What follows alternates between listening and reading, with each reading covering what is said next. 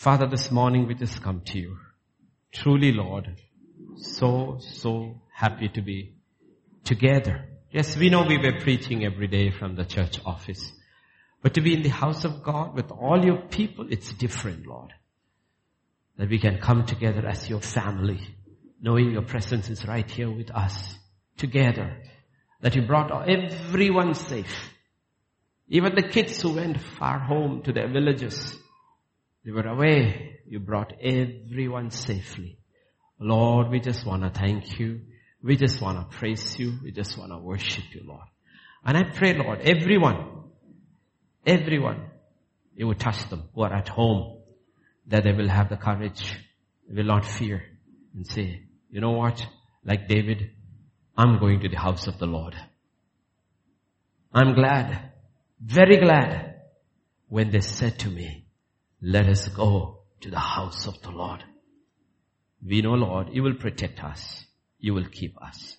Now as the ministry of the word comes, I commit this time into thy hands. I pray, O Lord, that you would speak to us.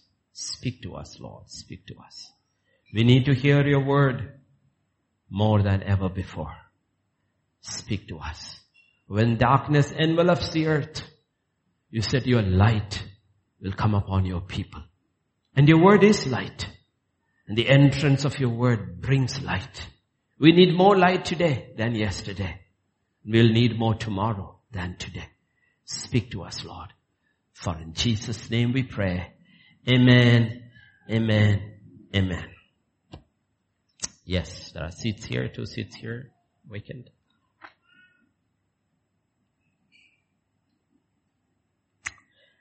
We'll go to Matthew chapter 19, verses 1 to 4 and verse 8.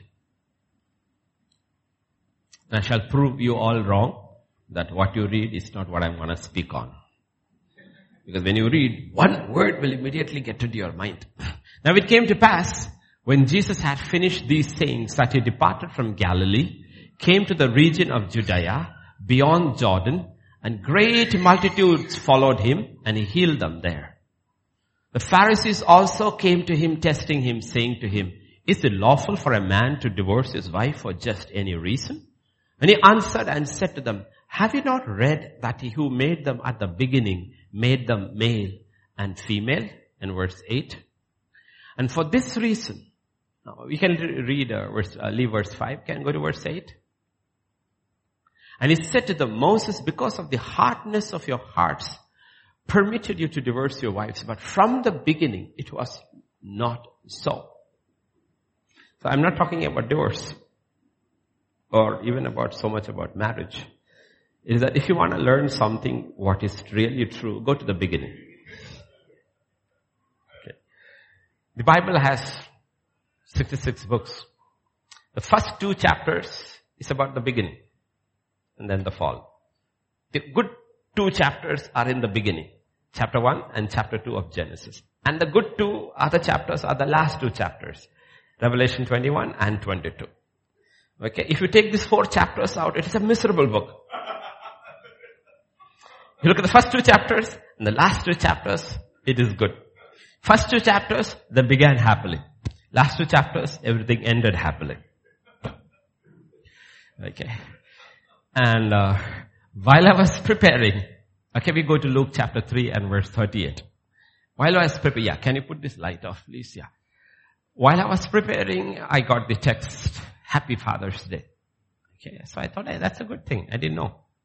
So I thought, let us go to the first father. The son of Enosh, the son of Seth, the son of Adam, the son of God. Okay. So we talk about Abraham, father Abraham, but no. Adam was the first father, the father of all the living. Okay. So I don't want to title today's message as Father's Day, but as the day of the Father. Okay. We are going to the beginning, right to the beginning. If you go to the beginning, it's always good to the beginning. We'll get an answer to almost every issues of life. No, we always remember. 2 questions Apostle Paul asked. Who are you? What do you want me to do? Those questions, who am I? What do you want me to do? You will find it all in the first 2 chapters of the Bible. Who are you? It was a stunning line. I like that line in that whole song.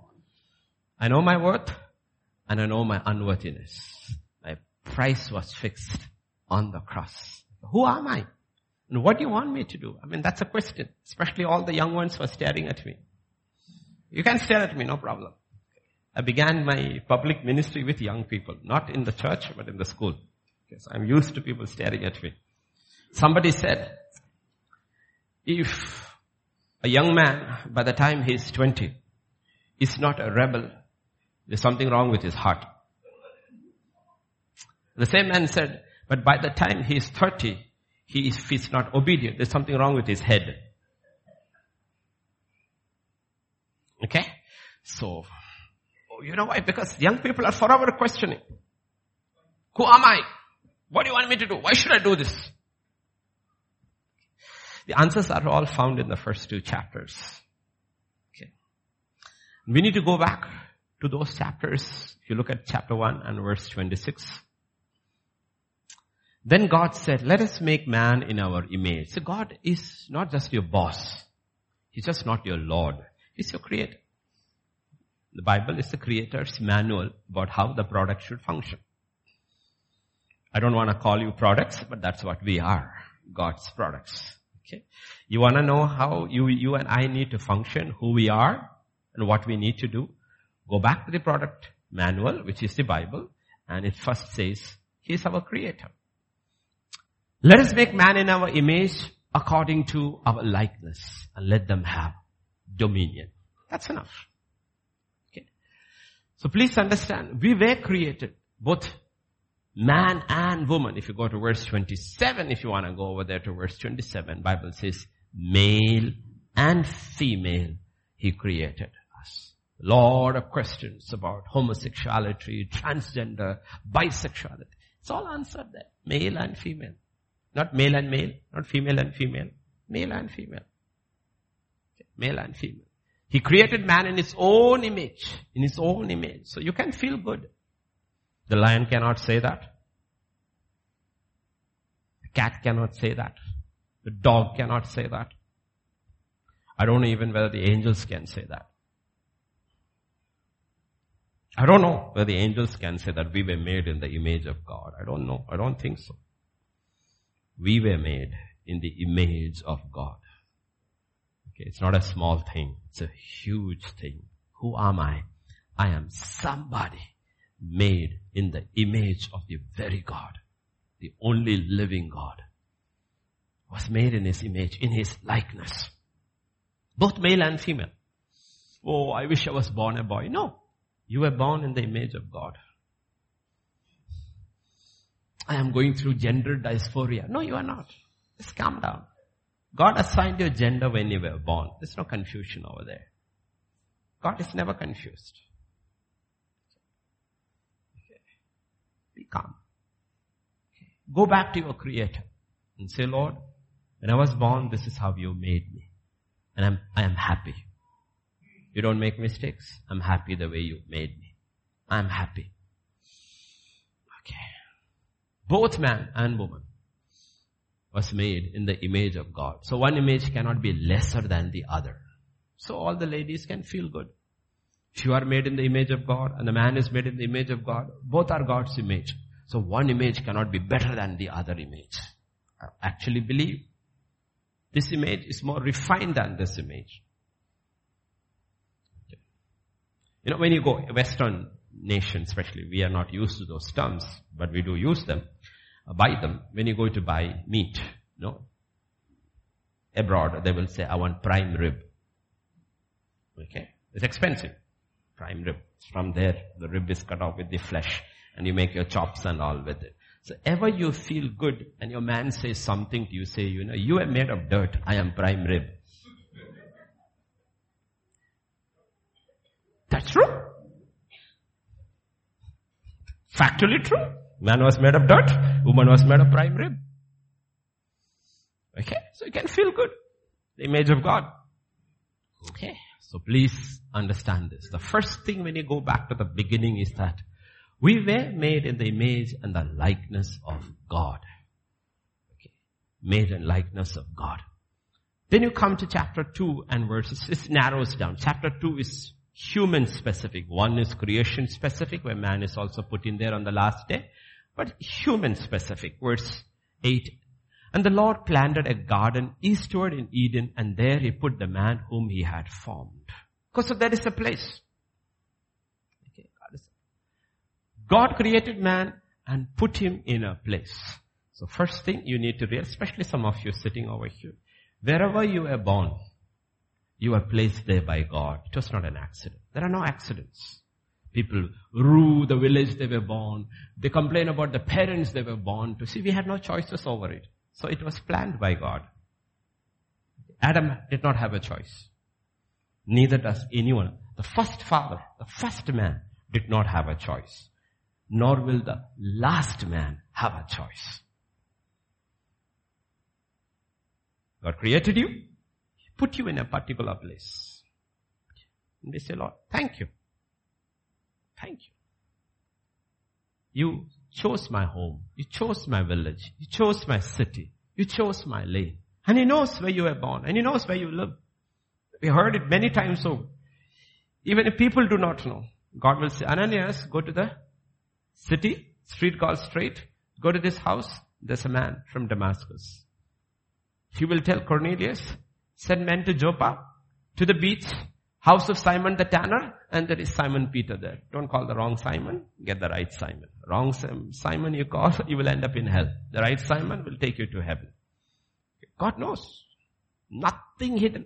You see, these things comfort, because one issue with people is that nobody knows me. God says, I know you. I chose you. I placed you. Okay. So He put him there. The first man, the first father. And verse 9. What did He do? And out of the ground, the Lord God made every tree grow that is pleasant to sight and good for food. And the tree of life was also in the midst of the garden, and the tree of knowledge of good and evil. What did He do next? He put them in a place and said, you know what? Starve and die. No. Provision. He gave you provision. He gives us provision. We came through. Some people a little difficult, some people easy, but we all came through. And we're still coming through. Okay. He gave us provision. And the provision He gives us is good for food and pleasant to the eyes. You're all looking pleasant to the eyes. Okay. You don't have to look stunning in the eyes. You just need to look pleasant in your eyes. Right? You need to look pleasant in your eyes to God. And that's what we saw last night in one of the questions. When Moses was born, her parents defied the king's edict to throw him into River Nile and kept him because he was a beautiful baby. But in Acts 7:20, Stephen will say, he was beautiful in God's eyes. All are beautiful in God's eyes. Okay. And He's given provision also. It's good. It's good. Okay. When we pluck the feathers off and chop it, it doesn't look so good. But the chicken actually looks good. The fish really, I think I deleted it last week when we were at Mahabalipuram. They caught the fish fresh. You can pick your fish and then they fry it, bake it, whatever. My wife was there, decorated it and brought it. It looked so good. But I took the picture after my wife had demolished it. It looked terrible. One eye, hollow eye staring with the bone sticking out like that. You know? But when God gives us, it is good for food, pleasant to the eyes. We men do not know, but you ladies need to learn it, okay? When you already get married and when you serve things, that's a lady's touch. That's why God created them the end. If God had only created man, things wouldn't have been pleasant in this world. They are a different kind altogether. Okay, you go to a bachelor's house and you go to when he's married and go to his house, you will see the difference. Okay, and you know where it came to the woman from? From God. You know why? She was made in God's image. And when God does something, it is just not good for the taste or good for the body. It is pleasant for the eyes. It is pleasant for the eyes. Okay, so learn these fundamentals. You know what, Lord? Whenever you gave me a space, It doesn't have to be large. Even if it is one room, Lord, you know what I'm going to do? I'm going to make it pleasant for the eyes. And you can do it. You don't have to spend too much money. You can make anything you get pleasant for the eyes. Because that's how God does it. You know? And food that was good. So one day when you all become mothers, see that the food that you cook is good. Everything in Genesis 1 and 2 is good. It's good. Okay. Make food that is good. So there is a place and there is provision. Okay. Look at the order in which God goes. Because if you go to the beginning and see how God worked in creation and with man, and if you look at God's order, and because God is not a man that he should lie, and God does not change, it gives you great confidence that what you did with Adam, you will do it with me too. I don't have to fear. Because the greatest fear of people, old and young, is the fear of provision. Fear of provision. And that's why we do not become like God. What is the primary nature of God? God is a giver. God is a giver. God so loved the world. He gives and he gives from Genesis 1:1. He is giving and giving and giving. And we are called in his image and we are called to be givers. But because we are so afraid, our hands are. That's how every baby is born. No baby comes like hot. No, comes like this. Clenched fist. God says, takes fear away. He's planned it all for you. David says, it's all written in your book. The knowledge is too much for me. Every day has been written. Who can boast in the world other than his children? Every day has been recorded. My days are ordered by God. Everything is there. You know what? I will just discover it each day. I will not fear. He created me in his image, male and female he created. And not only that, he prepared a place for me and he put me over there and he made provision for me. It's taken care of. If you believe, God has already provided for you for the last day of your life. It's already done. It's not going to do. It's already done. Already done. Fear not. It's already done. And 2:15. Chapter 2 verse 15. Then the Lord God took the man and put him in the garden to tend and to keep it. This is what you need to understand. Especially young people. Whatever your age, remember. Everything is there. Place is there. Food is there. Provision is there. But he still put him to work. Put him to work. He put him there to tend and to keep it. To work and to guard it. Okay. This is before the fall. This is before the fall. This is not after the fall. Before the fall. So in Genesis chapter 2, you see work. In Revelation chapter 21 and 22, you will see work.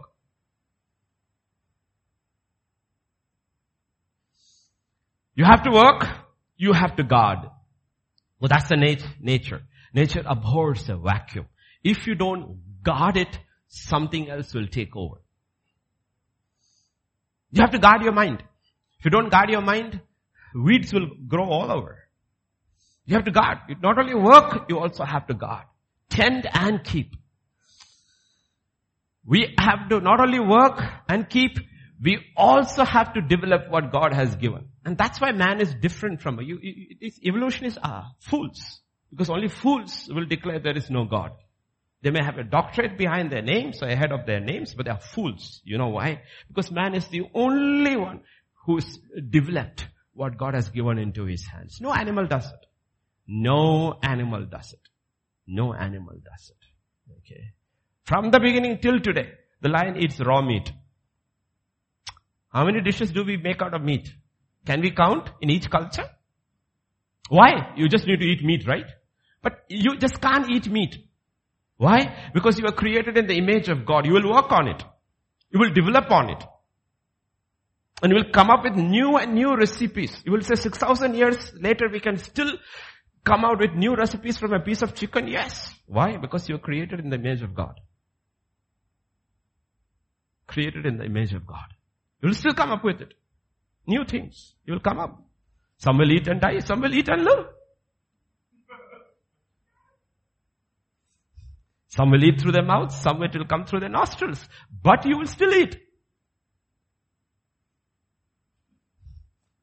Because God, Abigail is looking at it. So you need to realize, in 15, he put purpose over there.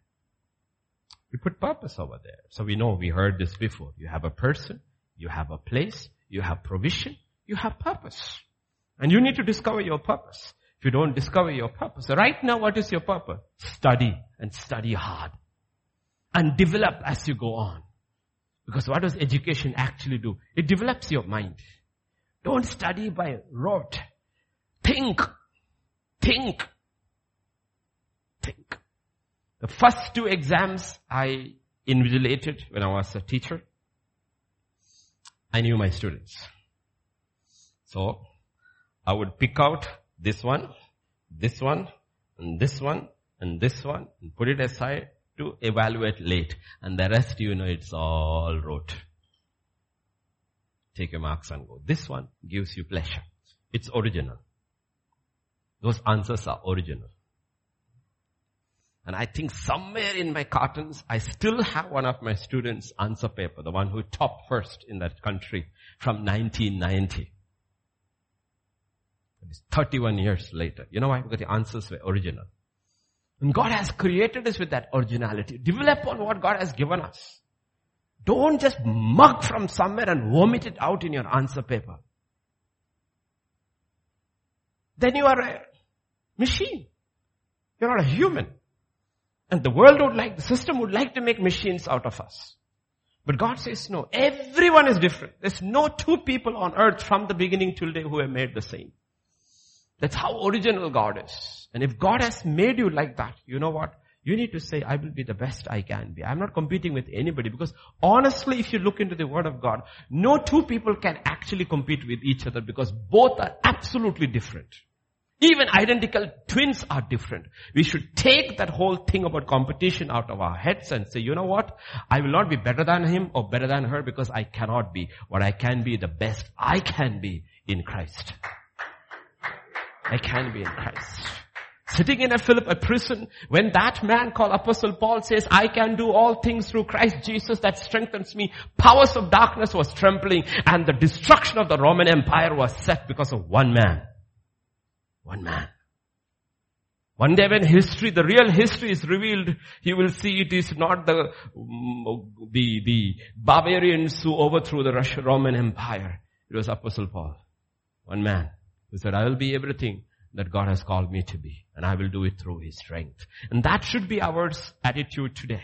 Because this is the first Sunday we are meeting here in the house of God, 20th day of our 14th year. And 14 was interesting. I hadn't thought about 14 when one of my kids from my old Bible studies from Atlanta wrote to me and said, on the 14th year, Joseph was established. 13 years he was in prison, being prepared to take over on the 14th year. And I said, wow, Lord, are you speaking to one of my kids? This is the year, it says, all who believe, I will establish you. You've been tested. You've been proved. You didn't quit. Against all the attacks and all the pressure of the system, the world, the natural calamities, everything. You have stood there and you refuse to buckle. 14th year, God says, I will establish you if you believe. If you believe. Don't quit. Never quit. Know who you are. We need to know who we are and whose image we are made. What we were made for. You all need to discover God's purpose. Once you discover, don't look for just a job. In that job, find purpose. In that job, find purpose. When you find your purpose, any job will do. Any job will do. If you find your purpose. For 30 years or maybe the first 20 years of his life, 25 years of his life, God's own son was just a carpenter. He knew his purpose. Behold, in the volume of the book it is written, we have come to do your will. What's your career? Carpenter. Job doesn't matter. Purpose does. Job doesn't matter. Purpose does. If you do not have your purpose, it does not again matter what job you do, what your career profile is, where you reach. It will be irrelevant in history, God's history.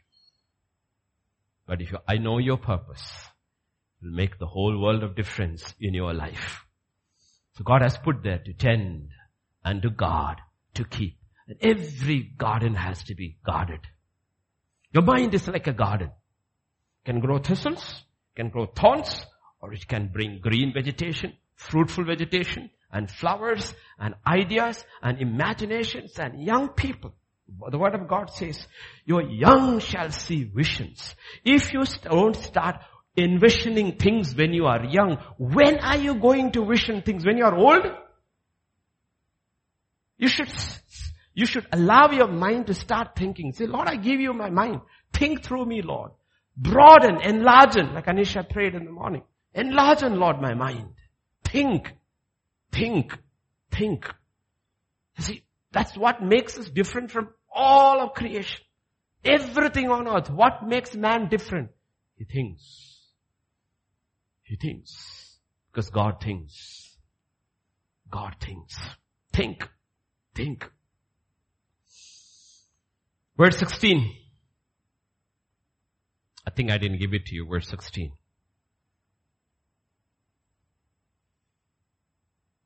Jude 16. God said, what you shall eat, what you shall not eat. What you shall eat, and what you shall not eat. Of every tree of the garden you may freely eat. And verse 17, but of one tree, God said, do not eat. We always look at the negative and make it big. But mommy said, don't do that. Daddy said, don't do that. Never do children say, what all daddy said you can do. What all mommy said you can do. Actually, if you look at your list, there's so many things you're allowed to do, and they will say, don't do this one thing, and we make a mountain of it. That becomes our doctrine. Only one thing. Why? Because if you are created as a person in the image of God, you're put in a God-ordained place, you have God-ordained provision, you have God-ordained purpose, you also need God-ordained protection. And the no's in life sometimes are more important than the yes. Isn't it true? Let's say there was 1,000 trees they could eat from. One tree they couldn't eat from. And that one tree is more important than all the 1,000. And they did not fall because they ate from the 1,000 trees. They fell because they ate from that one tree. Sometimes the no's of God, the no's of your father, the no's of your mother are more important. Of your teachers. Abigail, the no's of your father, especially with math. I know what it is like.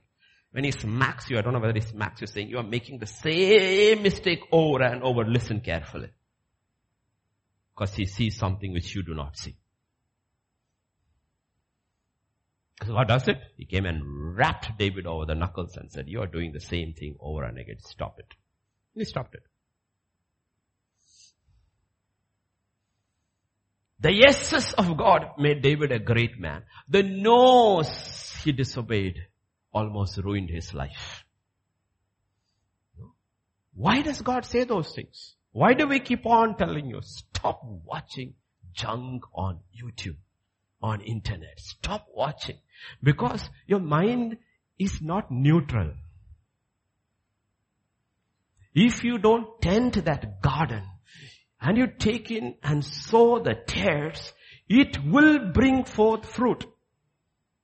It will. That's a simple nature. According to the seed sown, the harvest will come one day. That's why God says, God, before the fall, God, tend and keep. It will bring forth. This is a law established by God. According to the seed, will only come the product. So you have to guard your mind and ask God, Lord, cleanse my mind. Take everything that was not planted by you, which shouldn't be there. Uproot it, Lord. Let the axe be laid. Let it dry away from the roots, oh Lord. And Lord, teach me to plant the right things in my mind. Why are people so afraid? Let me tell you why they are afraid. I can understand doctors having a natural caution. They're working, they know all the knowledge of medical science, and they're working with the patient. They're seeing people dying and all. But why are we afraid? Because you're watching news and not listening to the good news. Good news tells you to be careful. You to read the book of Leviticus throughout the Bible, God tells you to be careful. But the Bible does not tell you to be fearful. There's something about being careful and something else about being fearful. God wants you to be careful. The devil wants you to be fearful because he knows fearful people of God go nowhere. Go nowhere. Not only do they go nowhere, they go the wrong way. Even David will go and waste 16 months of his life because of a thought that was put into his head. So Adam was put to work. So what is Adam doing? We do not know when he created Eve. You can say Eve was created on the 6th day. I don't know. Bible is not very specific about it. We do not know when Eve was created. Okay. So Adam is doing what? Single and working. He's working. But it's a lesson to everybody, whether you are male or female. What is that? John chapter 5 and verse 17. Jesus answered them, my Father has been working until now. I have been working. What is the simple thing? God is a worker. God is a hard worker. God is a tireless worker. And we are called to work before the fall, after the fall, and in the new creation. We are called to work. All the students sitting over here, why do students fail? Because they don't work. Because they don't study. It's as simple as that. They don't study. They don't work. Why do employees fail? Because they don't work. And we want entitlement status. In US it is food stamps. Here is free rations and COVID pass. Everybody very happy. I passed. Go to the next level. You think as you go higher it gets easier? The first decision I made on my own in class 12, no math after this. I can't handle it. This is it. Like John the Baptist, you also need to know what you are not. I didn't know Pastor PJ then, but I knew I was not him. It's not because it's only get tougher and tougher. By 12, I had my full of math. Not that I failed, I got 90%. Not because I was good in math, but was a hard worker. You don't need to be brilliant to get good marks. You just need to be a hard worker. Hard worker. Okay. Because God always honors hard work. Because He's a hard worker. It's His nature. Have you noticed lions in those National Geographic videos? You look at the lions sitting by the pool, and animals wandering around and drinking. The lion does nothing. You know why? But the lion won't kill unless he is hungry. He comes, he kills, he eats, goes back, eats, and doesn't eat for days.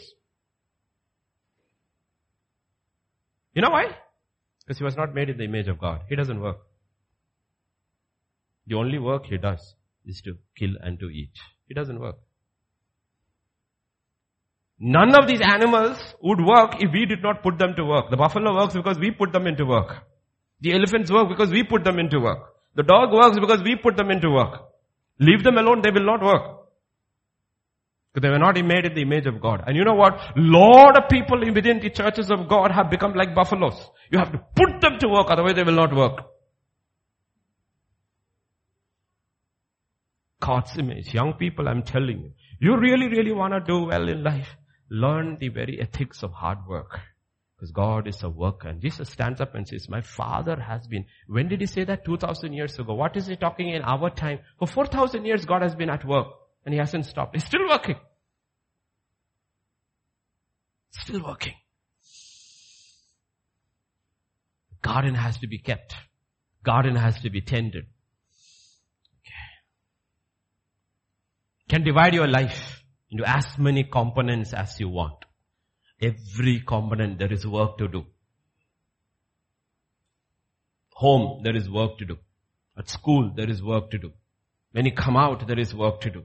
In your marriage, there is work to do. Everywhere there is work. If you look up, open your eyes and look around, there is work to do. And you don't do anything because you don't look. But if you look,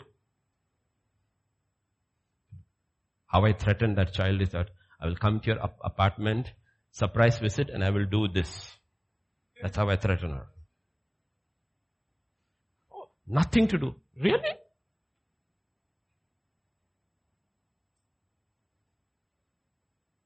God made me from dirt. I'm comfortable with dirt. Is that your philosophy? No, I'm not saying about it. Okay. Is that your philosophy? You look around, there is always something to do. Something to do. And you will see in everything, there is hard work involved. You want to keep your marriage alive and going? There is work to do in your marriage. You have relationships going. If you are a father with children, children with their parents, friends among each other, school, there is hard work involved.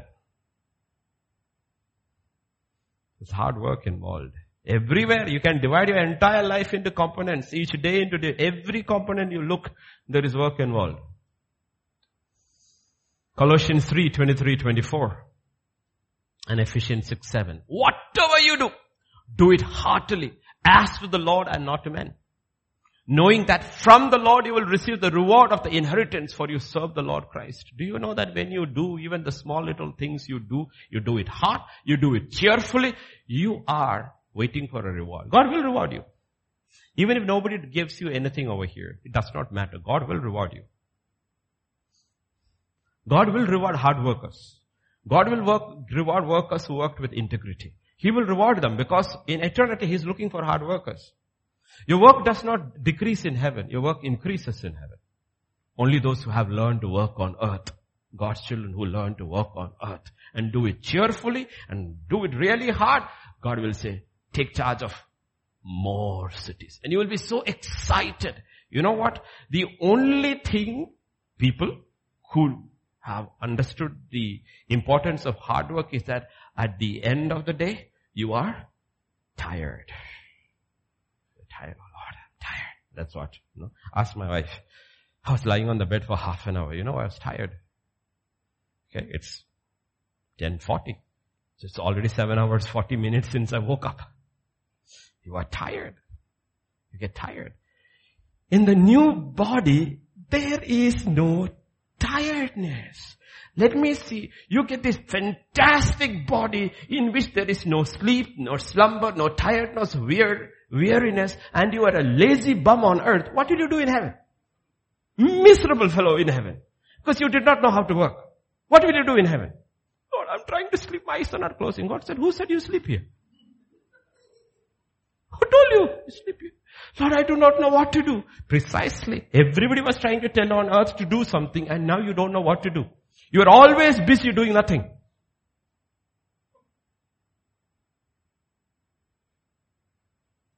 Lord, can I be a YouTuber here? There is no YouTube here.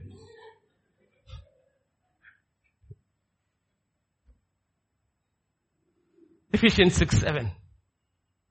With goodwill, doing service as to the Lord and not to men. Adam, the first father of all living, was the first worker on earth working unto God. Can you imagine? There's nobody else.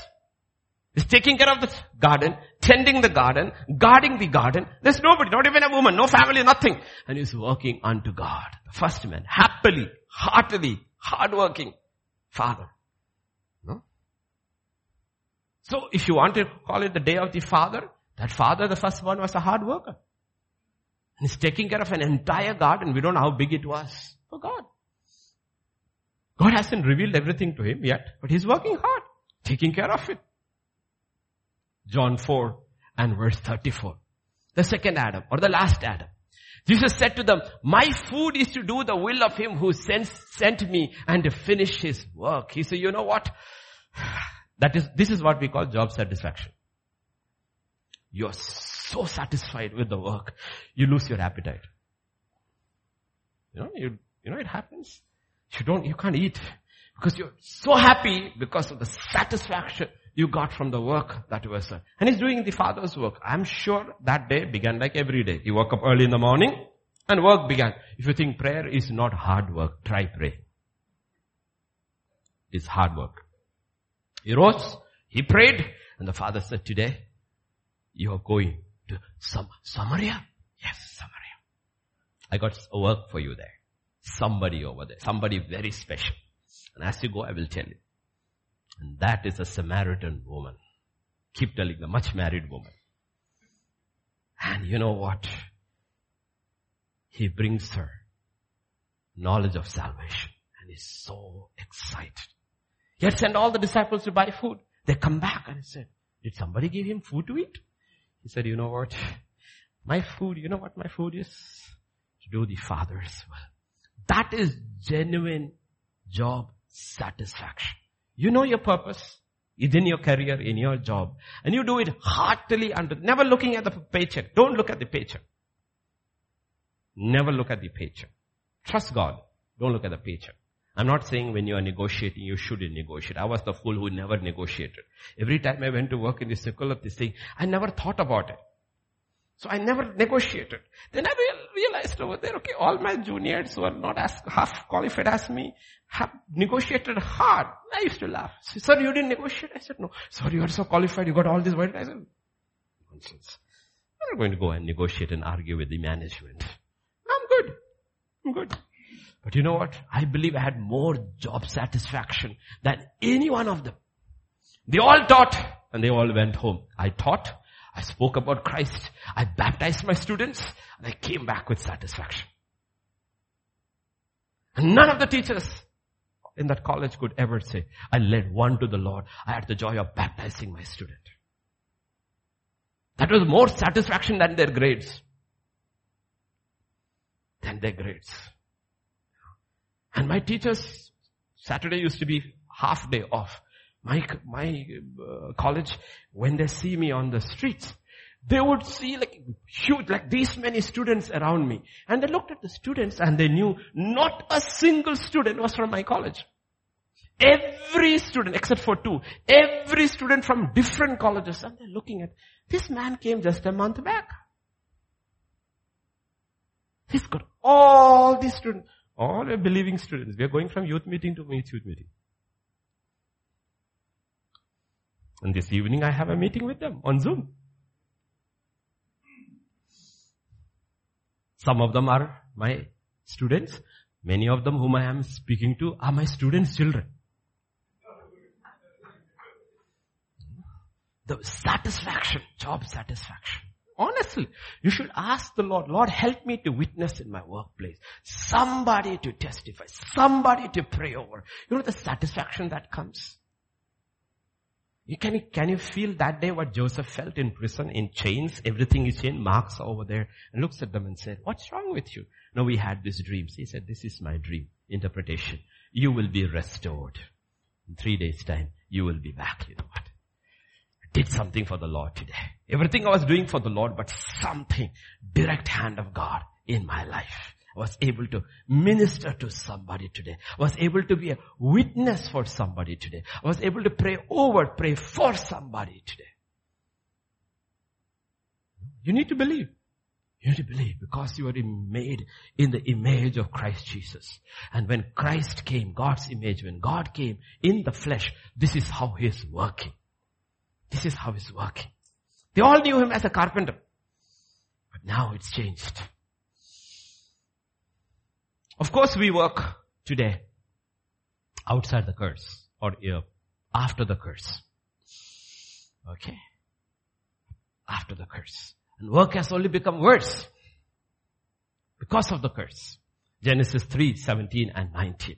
Then to Adam he said, because you have heeded the voice of your wife and have eaten from the tree of which I commanded you, saying, you shall not eat of it. Cursed is the ground for your sake. In toil you shall eat of it all the days of your life. Both thorns and he didn't curse man, he cursed his ground. So we are working on cursed ground. But we as believers need to believe that our ground has been sanctified by the blood of Jesus. It will not produce these things, Lord. Bind it, use the blood, pray, exercise dominion, and you say, you know what? My ground will produce good fruit and not thorns and thistles. I said you have to use the weapons God has given you. You have to use it. Okay? It shall produce fruit.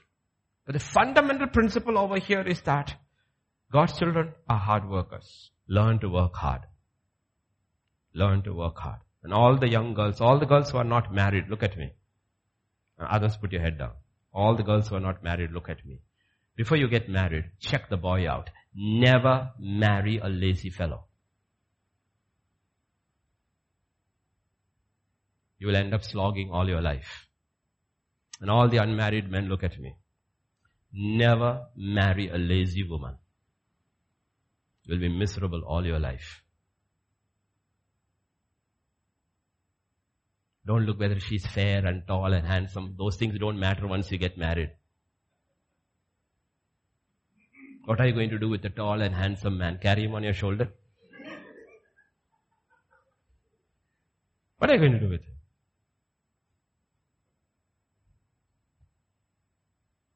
Don't marry lazy people. Check them out. Watch them. How they are. Watch how they sit. Watch how they sit. You know hard workers, how they will always sit. And you will know, see the lazy fellows who will always sit.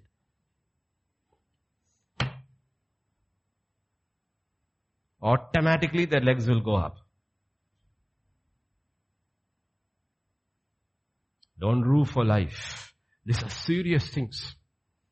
When Eliezer was sent to look for a bride for Isaac, the first test is not whether she is beautiful, though that is mentioned.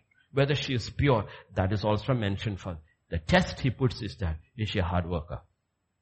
Because you know why? Our heavenly Isaac is a hard worker. He doesn't want a lazy bride. Doesn't want a lazy bride. Let me give you a revelation. How many of you know the parable of the 10 virgins? Yeah, the bridesmaid, as we call them. 5 wise, 5 foolish. Why were the 5 foolish? Because they did not have? Because they didn't work hard. Who were the wise? They had oil. And when the foolish asked the wise for oil, what did they say? We have only? That's why they are bridesmaid. They are not the bride. The bride has always more than enough to share. He anoints my head with oil and my cup runs over. Joseph is a fruitful bough planted by the well. His boughs go across the walls. They are bridesmaid, not the bride yet. Because the bridesmaid who are wise also have only enough for themselves. They do not have enough to give. Understand how scripture works. You want to be the bride of Christ Jesus? You can't be a lazy slob. Because he is a hard worker. If you are yoked with me, learn from me. I am meek and lowly. Take my yoke. How are you going to yoke with him? He runs. He moves fast. He works hard. He will give you space to catch up and teach you. And after that, you need to move at his pace. He's not a lazy man. He's a hard worker. Fundamental first lesson we learn from Genesis 1 and 2 is that when Adam was made in God's image, he was a hard worker. It's a hard worker. It matters. You will realize it will matter in your home. You will realize it will matter in your life, in your home. You will not be able to go up your career. You know why? Because you did not inculcate the habit of working hard when you were young. These things are not learned when you're old. These things are learned now. Though you get saved late, you can always cry out for mercy and God can change you. But you will have to struggle more. The fundamental things to success in God's kingdom. I'm not talking in the world. There are 100 different crooked ways of being successful. At the end, you will rue for every one of those methods. But there is only one and straight and narrow way to success in God's way, kingdom. And we need to look for those because we were created in the image of God. So it's a battle. Every day it is a battle. Every day it is a battle. Proverbs 6, 10 and 11. One by one, the next 4 words. A little sleep, a little slumber, a little folding of the hands to sleep. So shall your poverty come on you like a prowler and your need like an armed man. Slowly it will creep. Slowly it will creep. A little sleep, a little slumber, a little sleep. Lazy fellows. 23:13. Do not love sleep lest you come to poverty. Open your eyes. You will be satisfied with bread. You open your eyes. You will always say there is something to do. You don't need to get paid for it. You just do it. Almost everything I do in my house, I don't get paid for it. I don't get paid for it. But you just do it. Open your eyes. Oh no, this is beyond my dignity. Below my dignity. What is below your dignity? What is below your dignity?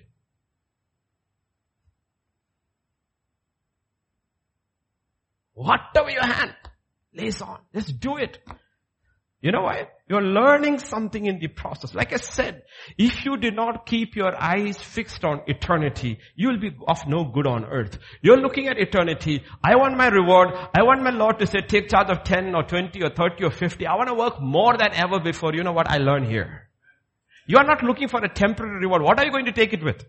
Where are you going to go with it? After some time, what happened? In whatever career you choose, one day you retire. There's no retirement there. You're only starting to work there. You thought you worked here. God said, no, you are apprentice. Now you are certified. Take charge. What did he say? Take charge. You thought you are in charge. God says you are not in charge. I am in charge here. I'm watching you how you work. But it's my company. God says not yours. I can take it away from you tomorrow. How do you say? Look at Job. One day all gone. Everything gone. Company shut down. Wife says, die. 24. Because she can't go shopping anymore. No money. 24, 30, 31. I went by the field of the lazy man, and by the vineyard of the man devoid of understanding. And there it was, all overgrown with thorns. Its surface was covered with nettles. Its stone wall was broken down. Is that how your room looks like? I went to the room of the lazy fellow, all covered with dust. Go to the sink, plates from last week. Look under his cot, full of dirty clothes. Is that how your house looks like? This is the man of the book of Proverbs. Or girl. Clothes hamper is full of dirty clothes, not washed. Is that how your room looks like? How your life looks like? Your textbooks look like? They look new. Academic year is almost over. They look new. They look new.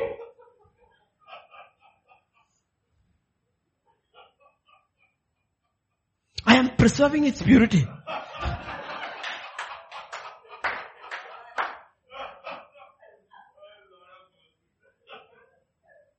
The devil will preserve your depravity.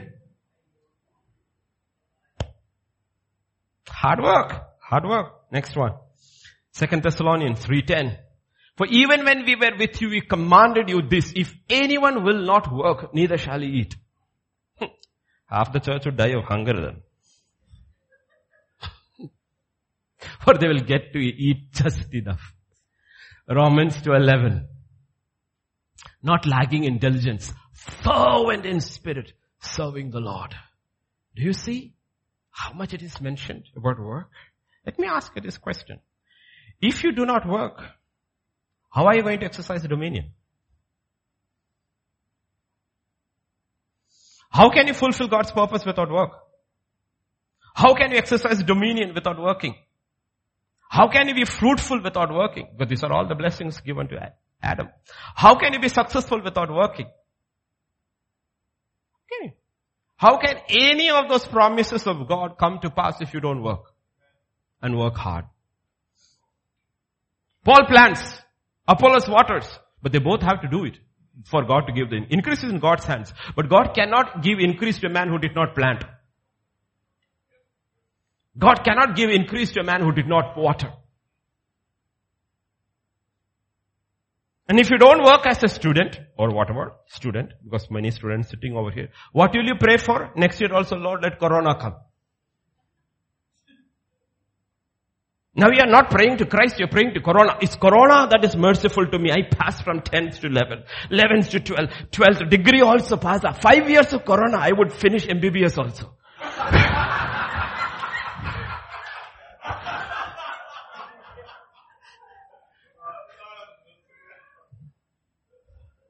One of the first messages we preached last year, Corona or Christ, choose.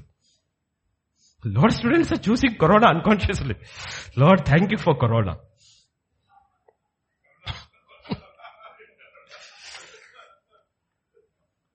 Like I said in verse 16 and 17 of Genesis, boundaries are set.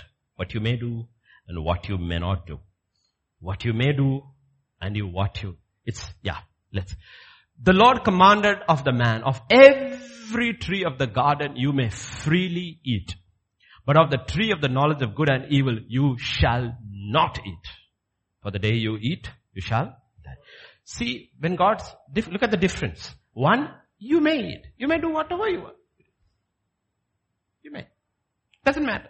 Doesn't matter how you play cricket. When you're playing in this, you want to be a batsman, be a batsman. You want to be a bowler, be a bowler. You want to be a fielder, you're a fielder. You just want to run around the field, do. It's no problem with that. It's exercise for you. But there are certain things you shall not do.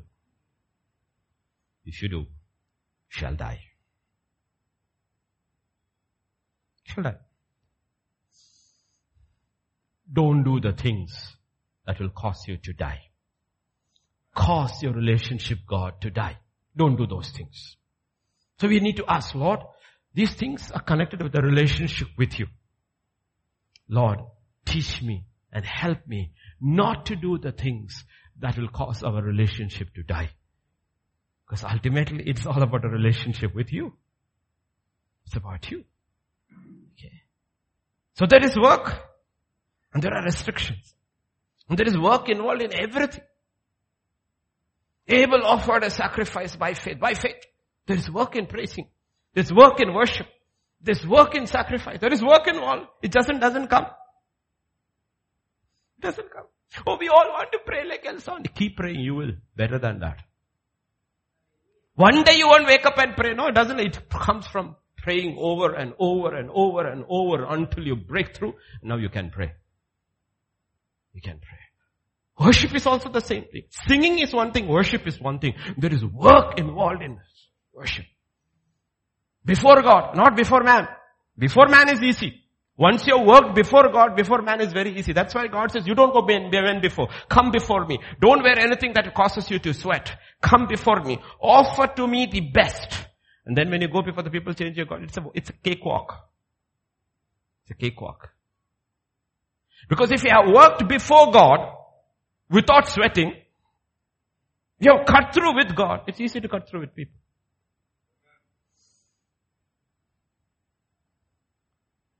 There is work involved in walking with God. Walked with God 300. There is work involved with walking with God. It doesn't come easy. It is difficult. There's work. There is work involved for working for God. Noah built an ark. Ask that man how long it took and how hard it took. Specifications. When he thinks everything is done, God says, no, change it. Inside, out, this thing, size, everything. Okay, Lord. Okay, Lord. Okay, Lord. They're all workers. It's an exercise of your free will. What you cannot do is the exercise of your free will, not what you can do. We are made in the image of God. God exercises His free will. We are made. When you exercise your free will, it's not on what you can do. You exercise your free will in what you cannot do. That is the true exercise of your free will. That's why God always says, of the tree of the garden, you may freely eat. You don't have to struggle to exercise. If you want to eat, you don't want to eat. You don't want to eat, you don't want to eat. There's no problem over there. But about the things you cannot do is where the exercising of your free will comes. That will show you your relationship with God. That will ultimately decide the decisions of your life, where you ultimately reach. And then comes verse 18. Now everybody will wake up. And the Lord said, it is not good that man should be alone. I will make him a helper comparable to him. Now everybody is smiling. Now comes the meat, right? The juicy part. I don't know. Do you understand this? It was only after He established all these things, He identified Adam's need. Lord, I am lonely. Go work. Lord, I have no, go work. Lord, I have nobody. Go tend the garden. Then we shall talk about loneliness. You know why you're lonely? Not because you don't have anybody, because you're lazy.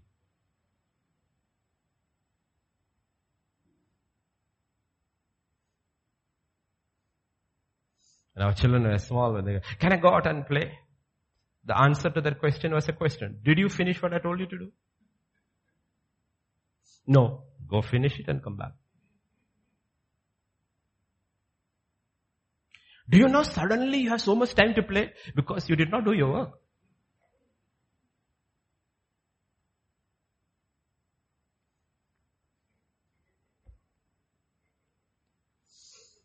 First time God is saying, not good.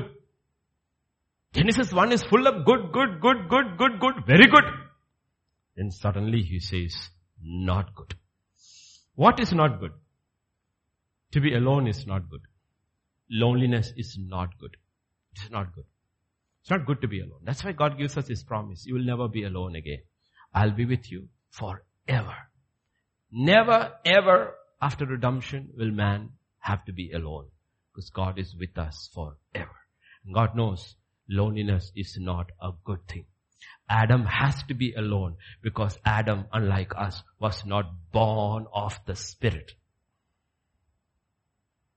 Was not born of the Spirit. So he will be alone. He will not be able to experience God all the time. Unlike us who are born of the Spirit. The very Spirit of God dwells within us. So we don't have to be alone anymore.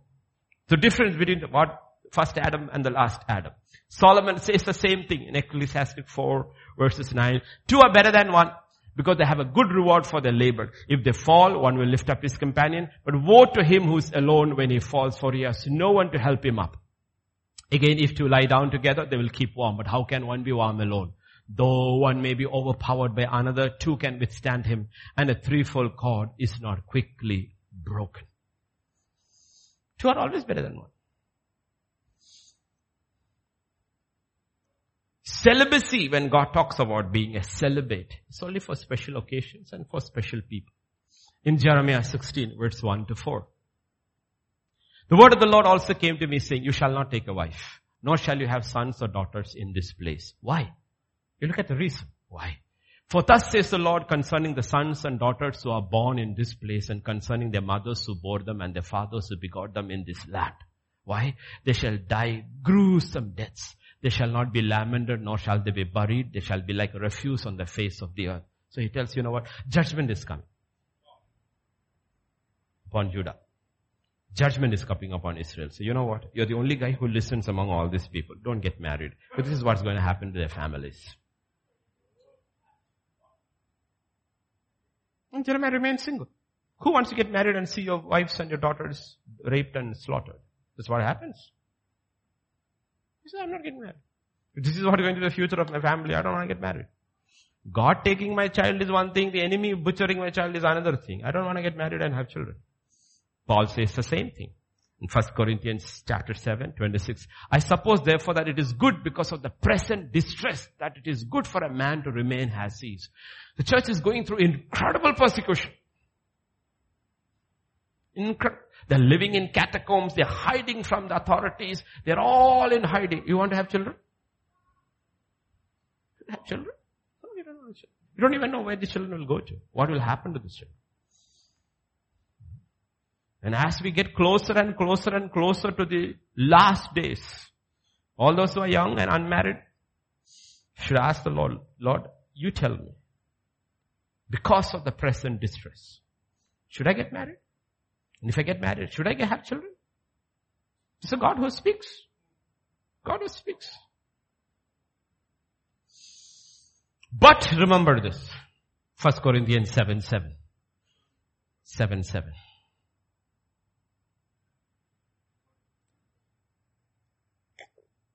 I wish all men were even as me, myself, but each one has his own gift from God, one in this manner, another. Celibacy is a gift. It's a gift. Don't try to be celibate when you don't have that divine gift from God. He says, I wish, but he says everybody doesn't have that gift. So coming back to that statement of God in Genesis 2 and verse 18. The Lord said, it is not good that man should be alone. I shall make for him a companion, a helper comparable to him.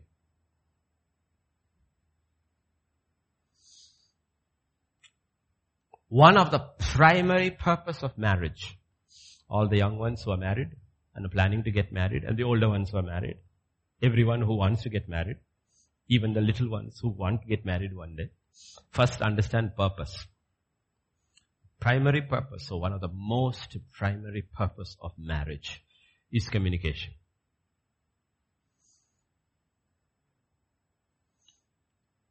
I don't want to be alone. Why? I need somebody to talk to fellowship. That's why fellowship is put right there at the top in the church. Doctrine, fellowship.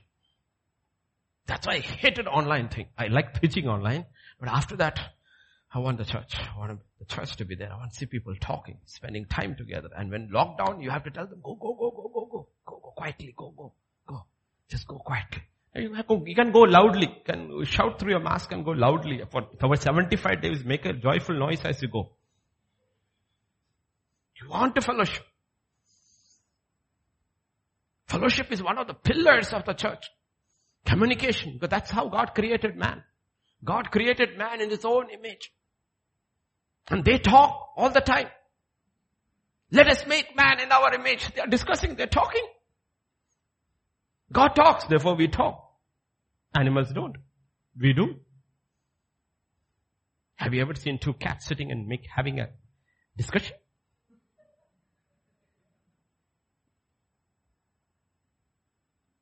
Instead of cats learning from us, we learn from cats. That's why girls walk like them. Cat walk, we call it. Can you imagine? We will say only Gentiles worship gods in the form of reptiles. God says, no, you do. You walk like them. You walk like them. And you name your walk after the cat. And what about the boys? They call for the girls like a cat. It's called a cat call. Shameless, precisely. So the whole purpose of when God says it's not good for Adam to be alone is that he doesn't have anybody to communicate to. It's not that he doesn't have anybody to talk to. He doesn't have anybody comparable to him to talk to. And let's come to communication, where we all have failed and still keep failing. The first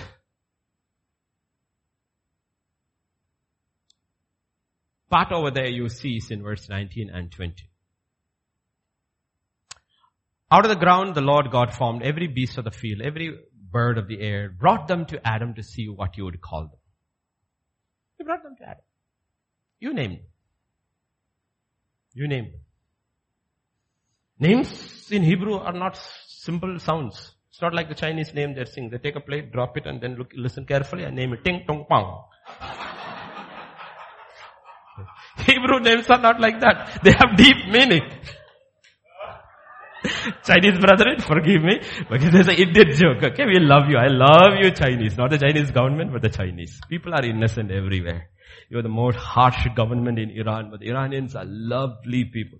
Every Iranian I have met in life were some of the sweetest people you could meet.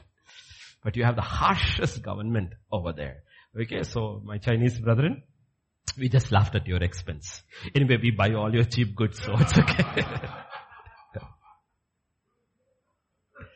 Naming is not a small thing. It's not a small thing. When Adam is naming each of the animals, God is saying, personally, it's not theology, it's not a doctrine. I do believe the animals could talk. It's like the Narnia. I do believe animals could talk before the fall. And the reason is because when the snake talked, Eve did run up. Snake talking. She did not know anything. She had a conversation with you. You don't have a conversation with something that never talks. There's no surprise, nothing at all. So I do believe the animals could talk. Okay. So when he names it, he understands the nature of each of these animals. And he names it. And one thing he finds out, and whatever Adam called each living creature, that was its name. And then, so Adam gave names to all the cattle, to the birds of the air, to every beast of the field. But for Adam, there was not found a helper comparable to him. Let's be a little blunt. The animals also have all the physical organs a woman has. So it was not about sex. It was about communication.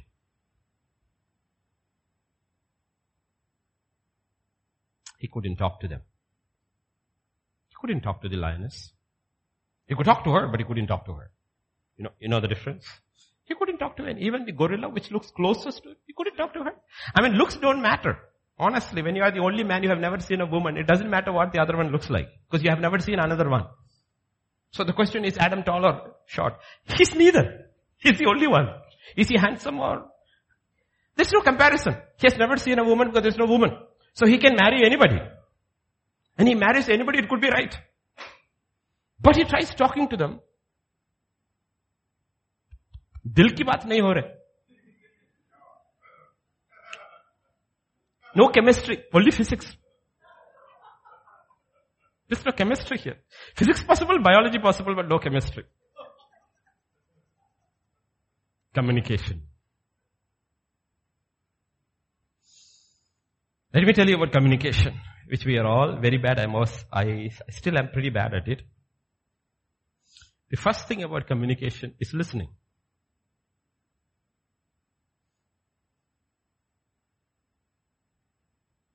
Somebody you can listen to. Somebody you can talk to.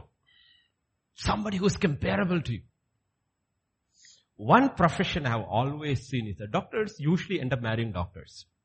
And what do they discuss? Medicine. And Kerala, it is fantastic. They are so not broad-minded calculation. The gynec will marry the pediatrician. You deliver the baby, hand it over to me. For the next 15 years, I will take the money. You take one slab in the beginning. After that, small slabs, I will take it. You have to see almost everywhere I go. Gynec, pediatrician, husband pediatrician, wife is gynec. Something common. Something common. What did God say over there? Adam did not find anybody comparable to him. Similar to him. To which whom he could have a heart-to-heart talk. With whom he could exchange ideas. Go to 2 Corinthians chapter 6 and verse 14. Do not be unequally yoked together with unbelievers. And what? What? Not what relationship. What fellowship? Physically you can relate with unbeliever too. It's not an issue at all. Lots of believers have married unbelievers and had so many children. It's not talking about what fellowship. How can you relate? Is he or she comparable to you? Can you communicate? Can you communicate? Amos 3:3. Can you walk together with them? Can two walk together unless they are agreed? Can you agree? No. You have safe spaces. Don't discuss this in the house. Don't bring your religion here. Don't bring your God here. Let me ask you a question. You take God out of a believer, what is left? An unbeliever. So the believer lives with an unbeliever like an unbeliever. If you take God out, what is left? Unbeliever. You know what God says? Is he or she comparable? Comparable? Can you communicate? We'll come to the communication part later. Okay? Genesis 1, 27, 28. And male and female, he created them. And the Lord blessed them. And the God said to them, be fruitful and multiply. So the first thing, because there are a lot of people abroad who will listen, young people who will listen. He created you what? Male and female. And what did he first bless you? Be fruitful. Can two males get married and have children? Can two females get married and have children? So all this hypothesis about gay marriage ordained by God, it's all happening all around the West. Even the High Court in Chennai did a counseling and the judges are going wonky here too. It will all come everywhere. The question is, will you go that way? Do you understand how God created you? Male and female. And a marriage is between a male and a female. Not between two males. Not between. If you get your foundations right, if you look into the manual book of the Creator who created you, your mind will be straight. Because this is supposed to be Gay Pride Month. What is so proud about it? What are you proud about? Your Creator who loves you, who created you, who died for you to redeem you, says that is not who you are. No, I am proud in my rebellion. I love those people. Most of them are brainwashed. They are lost. They're not bad people or wicked people. Please don't misunderstand them. Some of the friends who I had in the old days, gay friends, were some of the nicest people you could meet. They're very nice people. But that doesn't mean they are not lost. If you are a practicing homosexual, you will end up in hell. Or any of the other things listed in the Bible. You will end up in hell. You can struggle with those things and go to God and ask for deliverance. But if you sanction it and say, this is what I am, this is how God created me, and I'm going to follow this lifestyle, gay or lesbian, I'm telling you, you'll end up in the wrong place. So get these fundamentals very, very clear.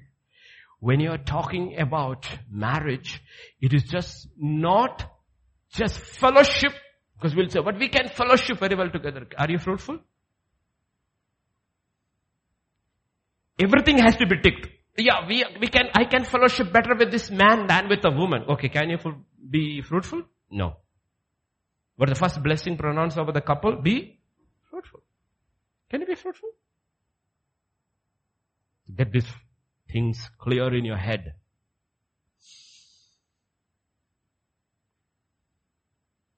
Okay. And then the second thing which you need to ask yourself is this. No?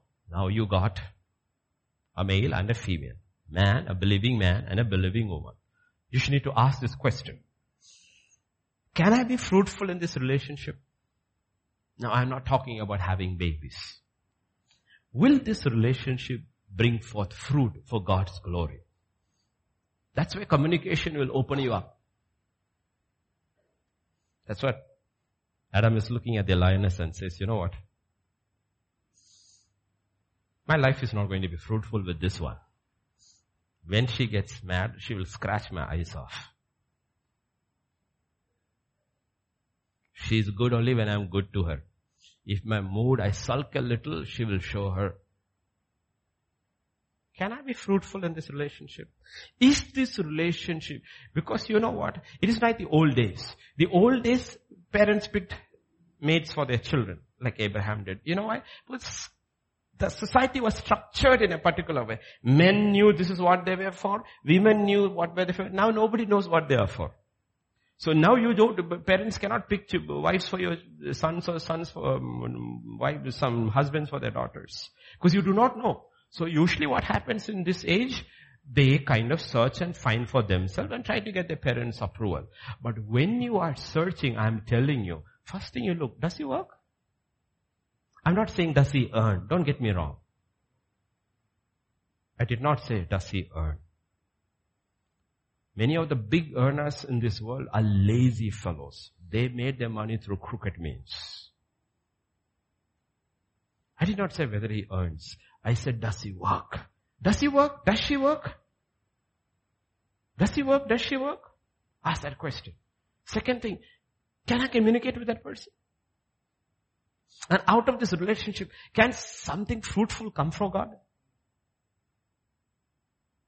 If God were to give something into our hands, would it multiply?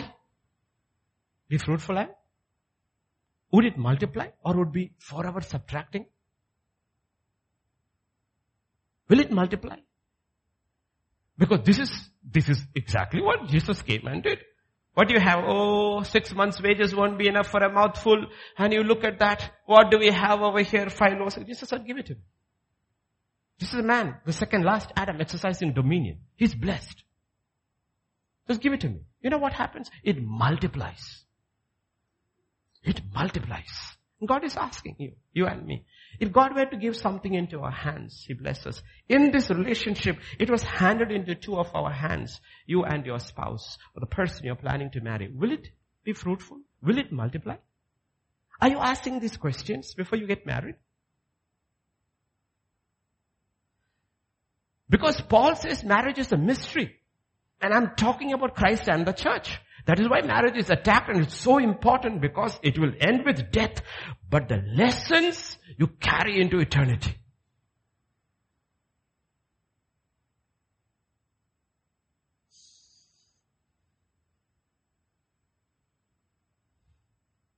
Let them have what? Dominion. Can you have dominion? Matthew 19:23, if I write now what I gave you. 18:19. Again I say to you that if two of you agree on earth concerning anything that asks, it will be done for them by my Father in heaven. It's simply like that. No country in this world, it doesn't matter how big their army is, if their air force is weak, they will never overcome. Air superiority is the first thing that matters in a war. The question is, are you comparable? Can you two agree and exercise dominion? Up, if you exercise dominion, things will happen down. If you don't exercise dominion over there, nothing will happen over here. Can this girl I want to marry really pray and with me, agree with me? This man I want to marry, when he can pray and things happen? Will he lead me? Will he guide me? Can we pray together? Can we function together? Can we exercise dominion together? These are the questions believers should ask. Not what is his salary and the color of his skin and whether he has been vaccinated. Latest. Covishield or Covaxin, they want to know that also in matrimonial column. Born again, 6 feet, dark, 5-figure salary and vaccinated with Covishield. What they add.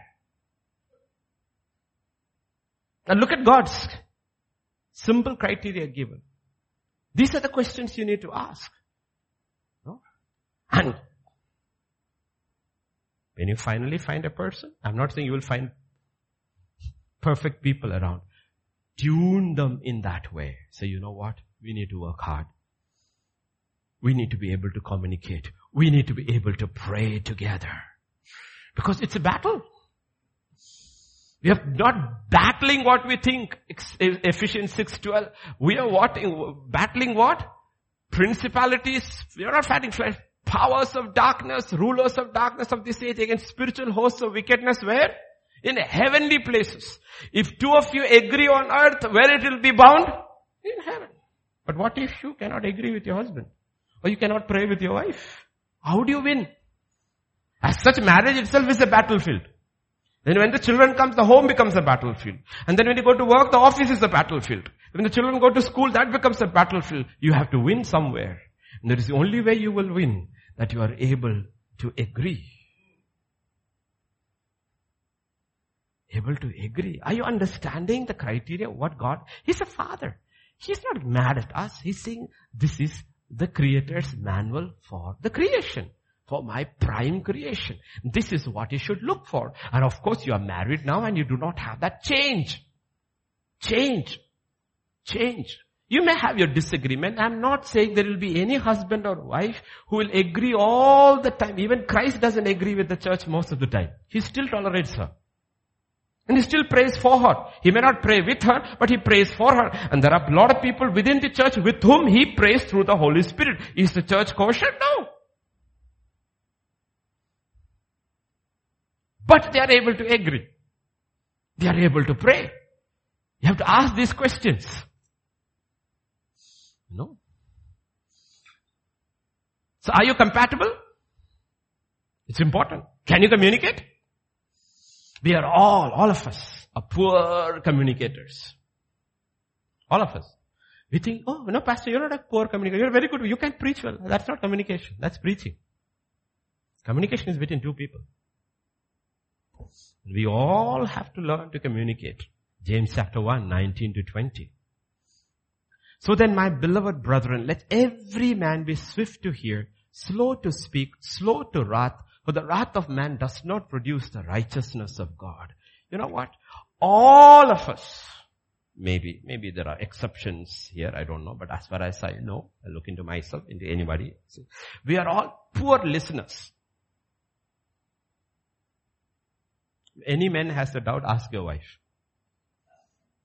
Any father or mother has a doubt, ask your children. What is a constant comment? You never listen to me. You know why? We are poor listeners. So very poor communicators. We think I can speak well. God said no. Good communicator listens well. Listens well. So the question is, all the young girls and boys sitting over here, don't jump and get married. Listen. Does he listen to me?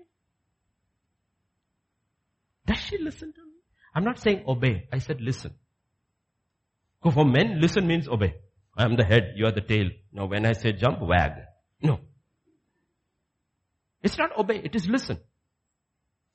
Because these are warning signals God gives His children, say, don't get into trouble.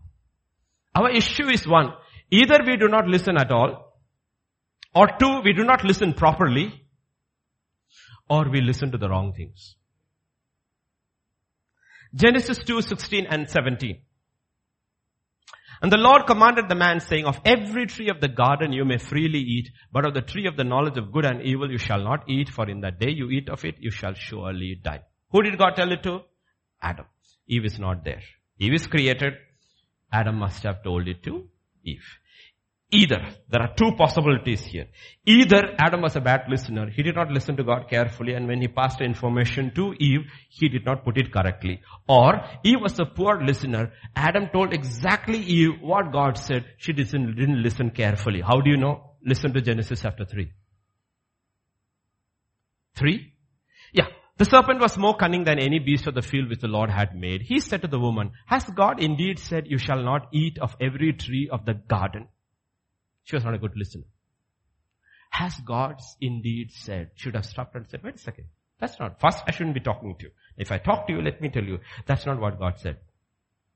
God actually said, you may freely eat of every tree. We didn't listen carefully. We didn't listen carefully. Come further. And the woman said, we may eat the fruit of the trees of the garden, but of the fruit of the tree which is in the midst of the garden, God has said, you shall not eat of it, nor shall you touch it, lest you die. You didn't listen carefully. Did God say anything about touching it? But you took one word, surely, because when you take surely, that weight is gone.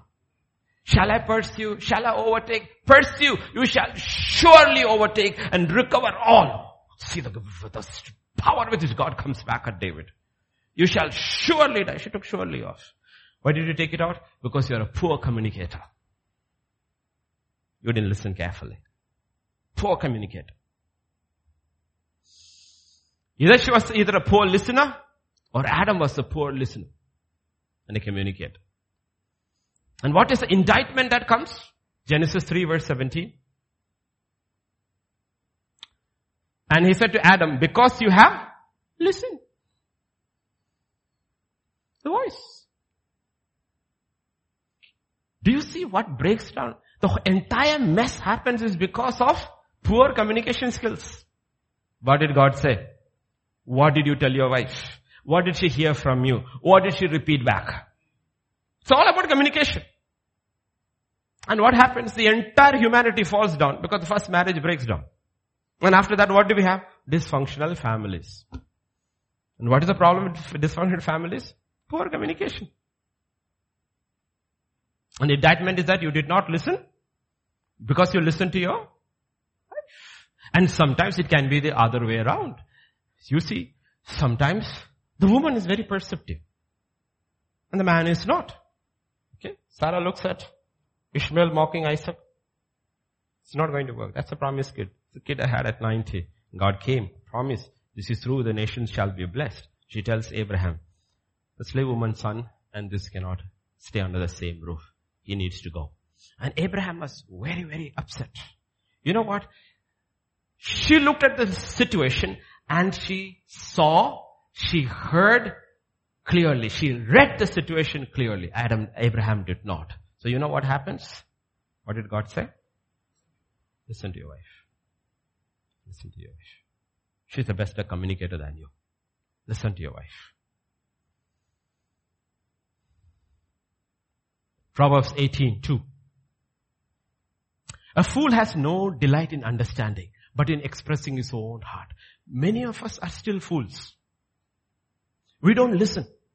He has no interest in listening and understanding what the other person is going through or what she is going through or he is going through. He just wants to speak his heart out. The fool has no delight in understanding, but in expressing his own heart. Who is a fool? Who doesn't listen. Who doesn't listen. Who doesn't listen. Usually marriages are two fools getting together because neither listens to the other. And God makes them wise through all kinds of troubles until they start listening to each other.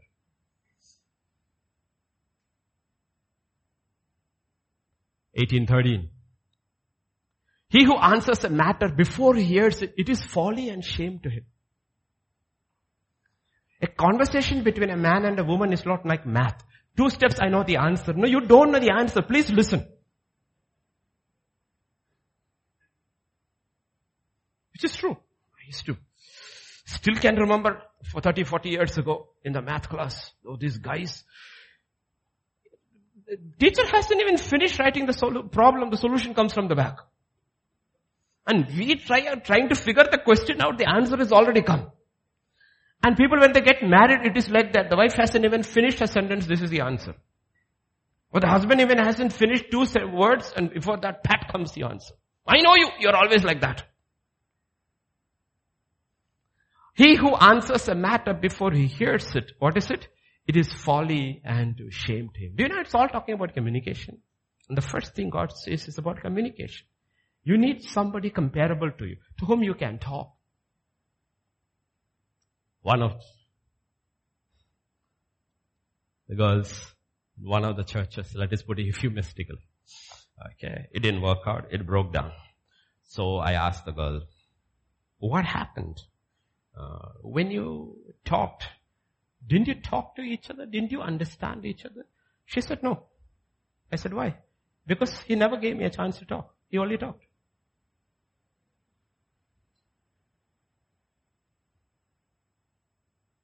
Only he talked. I never talked. It was difficult to put even a word sideways. It's a red signal. Signal. God saying, you know what? He's good, she's good, but you're not comparable. You cannot communicate. You cannot communicate. 18:2. It's placing a priority in finding delight in an understanding conversation. The delight is that I understand the other person. That is the complaint of all the wives, no? When you are dating, you are another man. And after that, what happened to you? Because pull the chair, sit down, a napkin, fork, spoon, everything, and you are listening. Yes, honey, open the car door, get in. After marriage, what happened to you? What happened to you? The real man has come out, the non-communicator.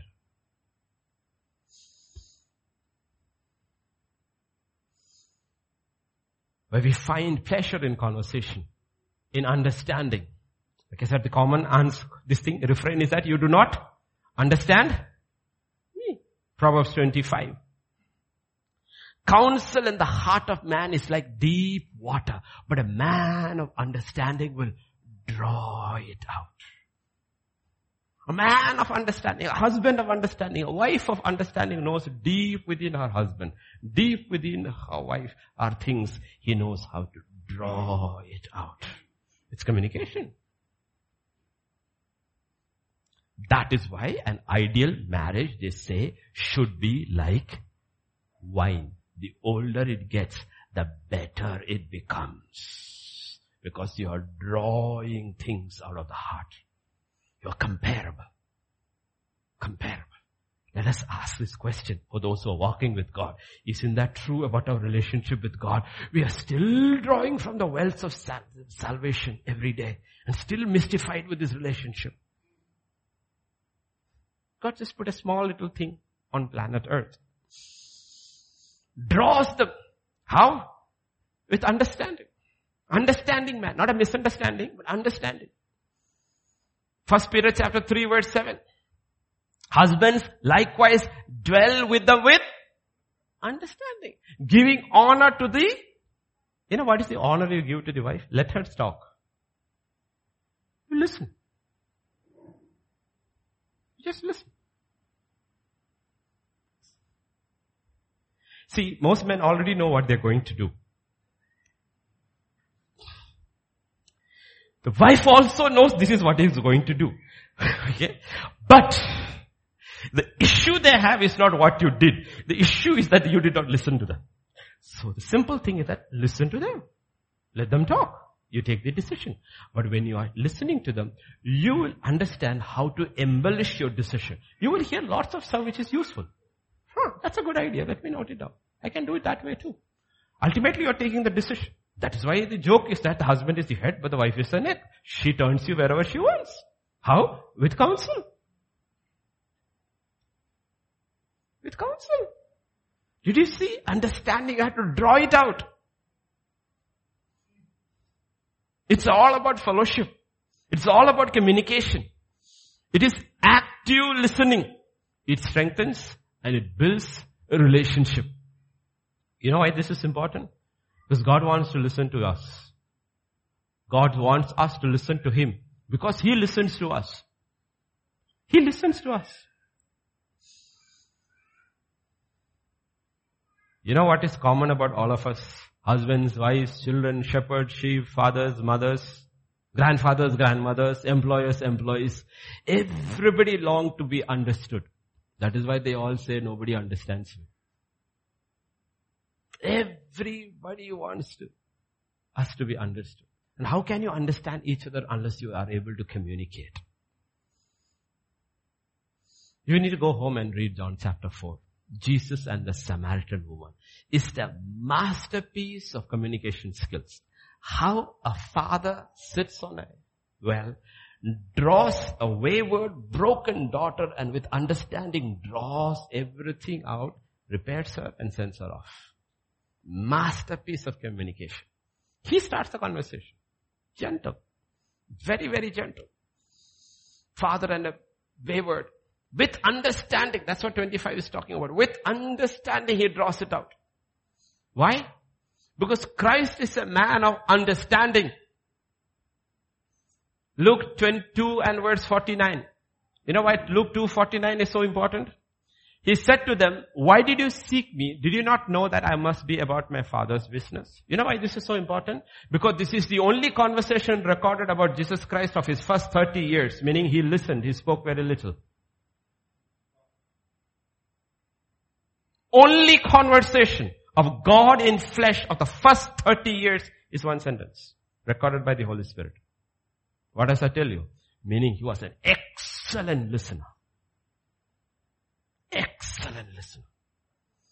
Excellent listener. The first skill is listening. Communication. We are all terrible listeners. Me especially. Terrible listeners. My children always say, you never listen to us. And that's the problem of being a pastor. Because you think you know everything. You have counseled 1,000 people and anything they say you already know 10 times. You don't want to listen to it. But you don't realize you have to hear them out. Even though you know exactly every word that is going to come out of your mouth, you know it, but still listen to them. Because they don't want a solution. They want somebody who will listen to them. They already know what the answer is. They just want somebody who will listen to them.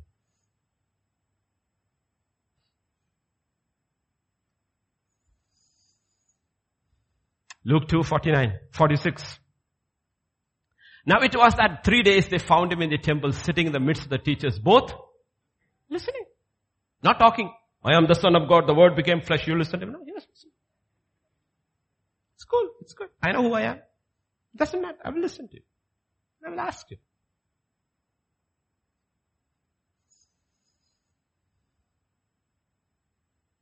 Because the fall was rooted in communication. Breakdown in communication. Adam listened, but he didn't take it seriously. I said either we listen or we don't take it seriously. 1 Timothy 2:14. Adam was not deceived. He was not deceived. He listened, but he didn't take it seriously. One of the things we always tell is to men, When you fight and when your wife says, one day I will leave, stop and listen. It was not a joke. She meant what she said. Same thing for the man, woman too. When the man says, I will not put up with this too long, stop and listen. Adam heard. He didn't take it seriously. He didn't take it seriously. Be careful. These are serious things. Eve was deceived because either Adam did not communicate properly or she didn't listen carefully. Both of them should have. Because all God said was yes, yes, yes, yes, yes, yes, yes, yes, yes, yes, yes, yes. No. So easy to listen. One no. How difficult because they didn't listen to that one no. How many no's we have to listen to now? No, no, no, no, no, no, no, no, no, no. Yes, yes, yes, yes. No, no, no, no. Because they didn't listen to one no.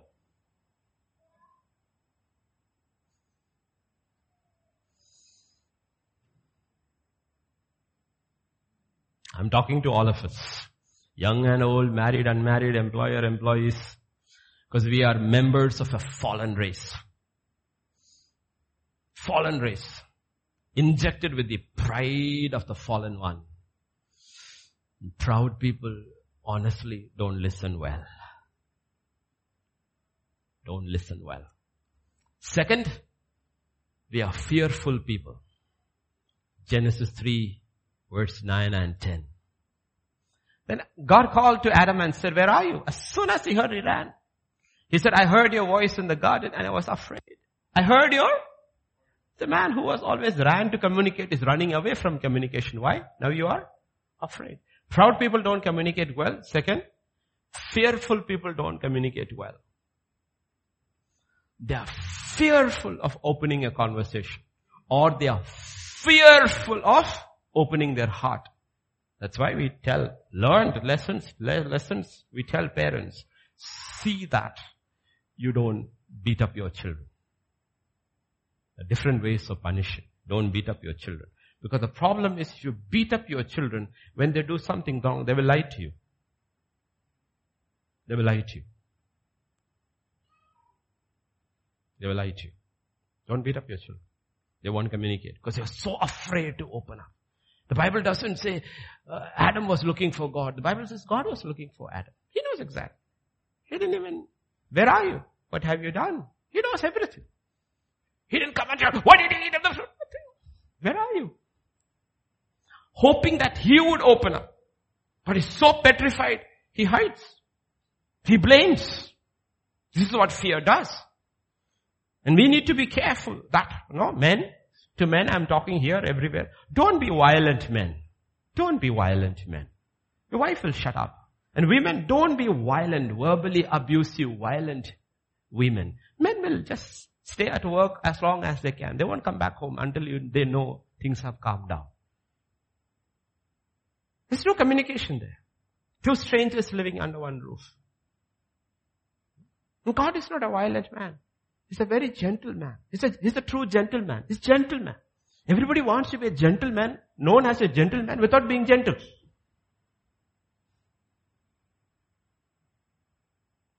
Violence causes fear.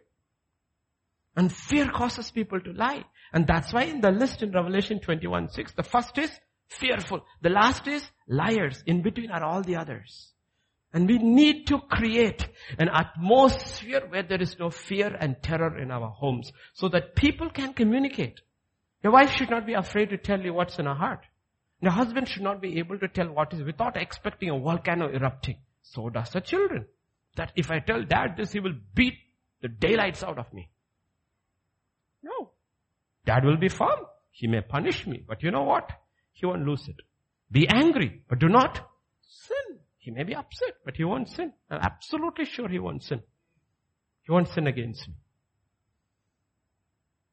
No. We're talking serious stuff. Things that make life. So when man fell, God came looking for him. And above all in the incarnation, God came looking for man. Look at these beautiful verses. Hebrews 2:16 and 17. Indeed, he does not give aid, help to the angels, but he does give aid to the seed of Abraham. Therefore, in all things he had to be made like his brethren, that he might be a merciful and faithful high priest. He had to be made like us to understand what is misunderstanding. When he walked on earth, nobody understood him. Everybody, starting from his mother down to his brothers, to his disciples, everybody misunderstood him. But he was merciful. He was gentle. He's absolutely gentle. Hebrews 4:15. For we do not have a high priest who cannot sympathize with our weaknesses, but was in all points tempted as we are, yet without sin. He was provoked and provoked and provoked and provoked, but listen to his answers. With his own people, you listen to his answers. He understands with our struggles. How does he understand? Because he's a very good listener. Very good listener. He struggled, but he overcame. He too was tempted to speak, but he listened. Look at Isaiah 53. He was oppressed and he was afflicted, but he didn't open his mouth. He listened. He listened to the mockings, the insults, spat on his face. If you are the Christ, prophesy. It's not shut. Listen.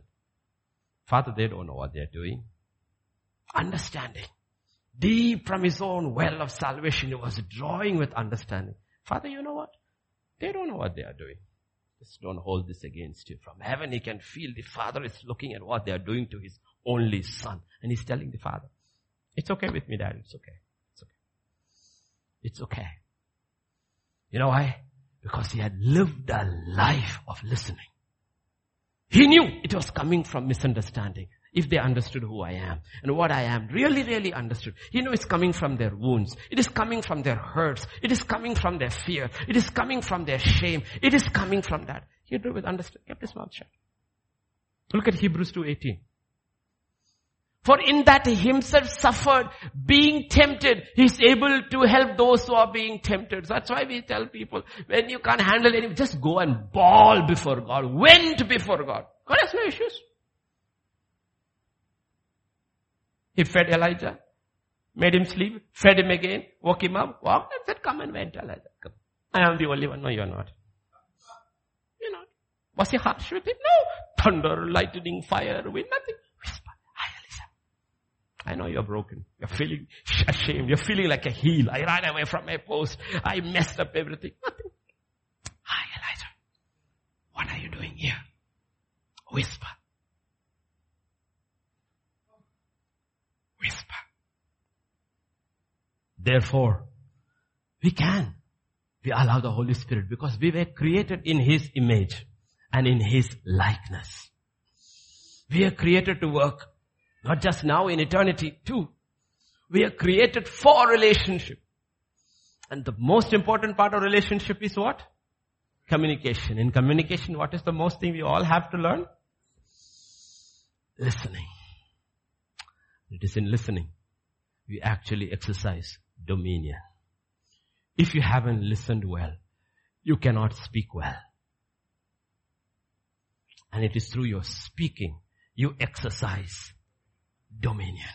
But to exercise dominion by speaking, you should have listened well. Listened well. We'll stop there. We'll continue next Sunday. One verse. James 3 verse 2. 3 verse 2. We all stumble in many things. If anyone does not stumble in word, he's a perfect man. No, Jesus was a perfect man. The word of God says there was no deceit found in his mouth. You know, if he opened his mouth, they arrested him. Every time he refused to say anything. They arrested him, took him before Caiaphas. You have to listen to his words. Are you this? I am that. That's all. I will prove it with the thunderbolt. Pilate says, are you a king? You say I am a king. Brought before Herod, hoping he would do a miracle. He refused to open his mouth. Refused to open his mouth. Refused to open his mouth. They're nailed on the cross. They're all insulting. The thief on one side is so insulting. Did he respond to anything? No. He did not respond to anything that was being spoken. He refused to respond to that. Instead, what did he respond to? Father, forgive them. He did not know what they were doing. He refused to respond to what they were saying. You know why? Because he had learned to be a very good listener. That's what God is talking about. We need to learn to listen to one another. And we need to learn how to speak. Because entire gamut of relationship is about communication. And all of us have to learn to be good, hard, cheerful workers. Hard, cheerful workers. With the eyes open. Not what you were just told to do. Just look around. You'll always see there is work to be done. Like today, as soon as service is over, benediction down, don't go. There's time for that downstairs. Look around, there will be lots of work to be done. It was not a miracle that when you came, everything was set. Angels came and laid it out for you. Oh, GTC is meeting after 75 died. The Lord said, 5 angels go. Said, no, it's people who did it. And after service, it is people who will do it. If you look around, there will be lots of stuff. If you look around after during fellowship time, a child may drop something, this thing, pick it up. May drop something, mop it up. If your eyes open, there will be always something to do. Because there are little children around. Don't blame the children. Children are children. They will spill something. They will drop some crumbs around there. You know what? Pick it up. Take a tissue, wipe it up. By the time you leave this place, they would have said, you know what? They left it spick and span. These are people who got eyes and ears and will not shirk from any work. You know what? Because we are created in the image of God.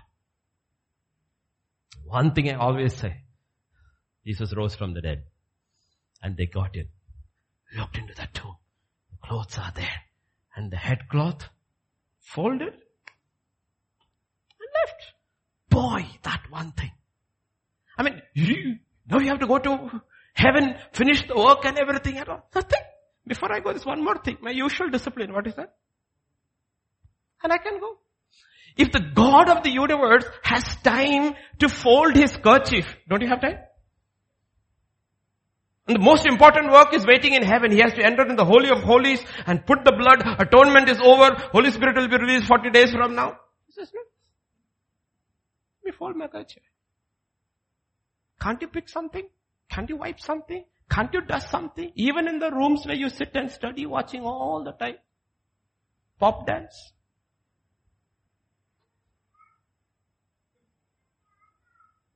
Don't you? Maids of God, hard workers, good communication skills. Starts with listening. Shall we pray? Father, this morning we just come to you. We just want to thank you, Lord. Once again, the joy of being together as the body of Christ in your house. After these 75 days, oh Lord, in this 14th year, we just want to thank you. We want to praise you. I just want to thank you especially, Lord. You brought everyone, Lord, safely during this second wave. They're talking about a third wave. We are not worried about a third wave because we know whose we are.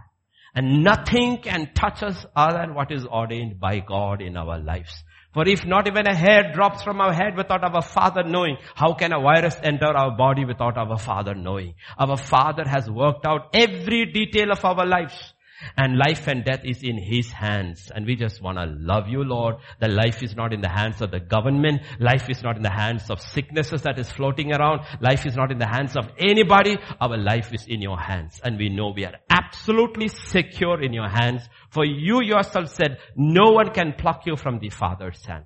That is our confidence and that is our boldness, Lord. So Father, even as we disperse from this place and we go to our homes, wherever we go, your people, it is into your hands I commit them as a church. The hand of God rest upon everyone here present in their homes, different nations. Let the hand of God rest upon them. Oh Lord, that you would bless them, you would keep them, you would empower them, Lord. Thank you, Father. Go with us, go before us, oh Lord. Thank you, Lord. Thank you. Your presence is our protection. That's all we ask. For in Jesus' name we pray. Amen. The grace of our Lord Jesus Christ, the love of the Father, and the fellowship of the Holy Spirit rest and abide with each one of us. Amen and amen.